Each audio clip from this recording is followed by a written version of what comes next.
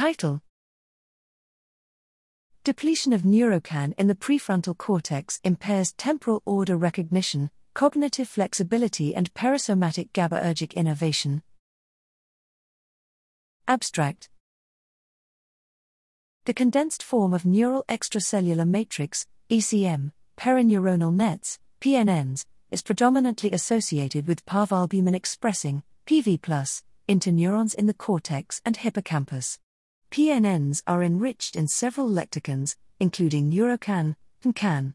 A polymorphism in the human NCAN gene has been associated with alterations in hippocampus-dependent memory function, variation of prefrontal cortex structure, and a higher risk for schizophrenia or bipolar disorder.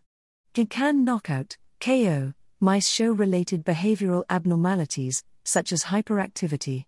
Here we focused on studying how dysregulation of NCAN specifically in the MPFC may affect cognitive and synaptic functions.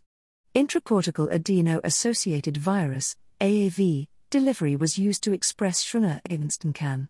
Analysis of PNNs in NCAN Schnuller-injected mice revealed a reduction in PNNs labeling by Wisteria floribunda agglutinin, WFA, around PV+ interneurons. Reduced NCAN expression resulted in a loss of the MPFC-dependent temporal order recognition and impairment of reversal spatial learning in a labyrinth, dry maze, task. As a potential synaptic substrate of these cognitive abnormalities, we report a robust reduction in the perisomatic GABAergic innervation of PV+ cells in NCAN-KO and NCAN Schnuller-injected mice. We also observed an increase in the density of GLUT1 immunopositive synaptic puncta in the neuropil of NCAN Schnuller-injected mice, which was, however, compensated in NCAN-KO mice.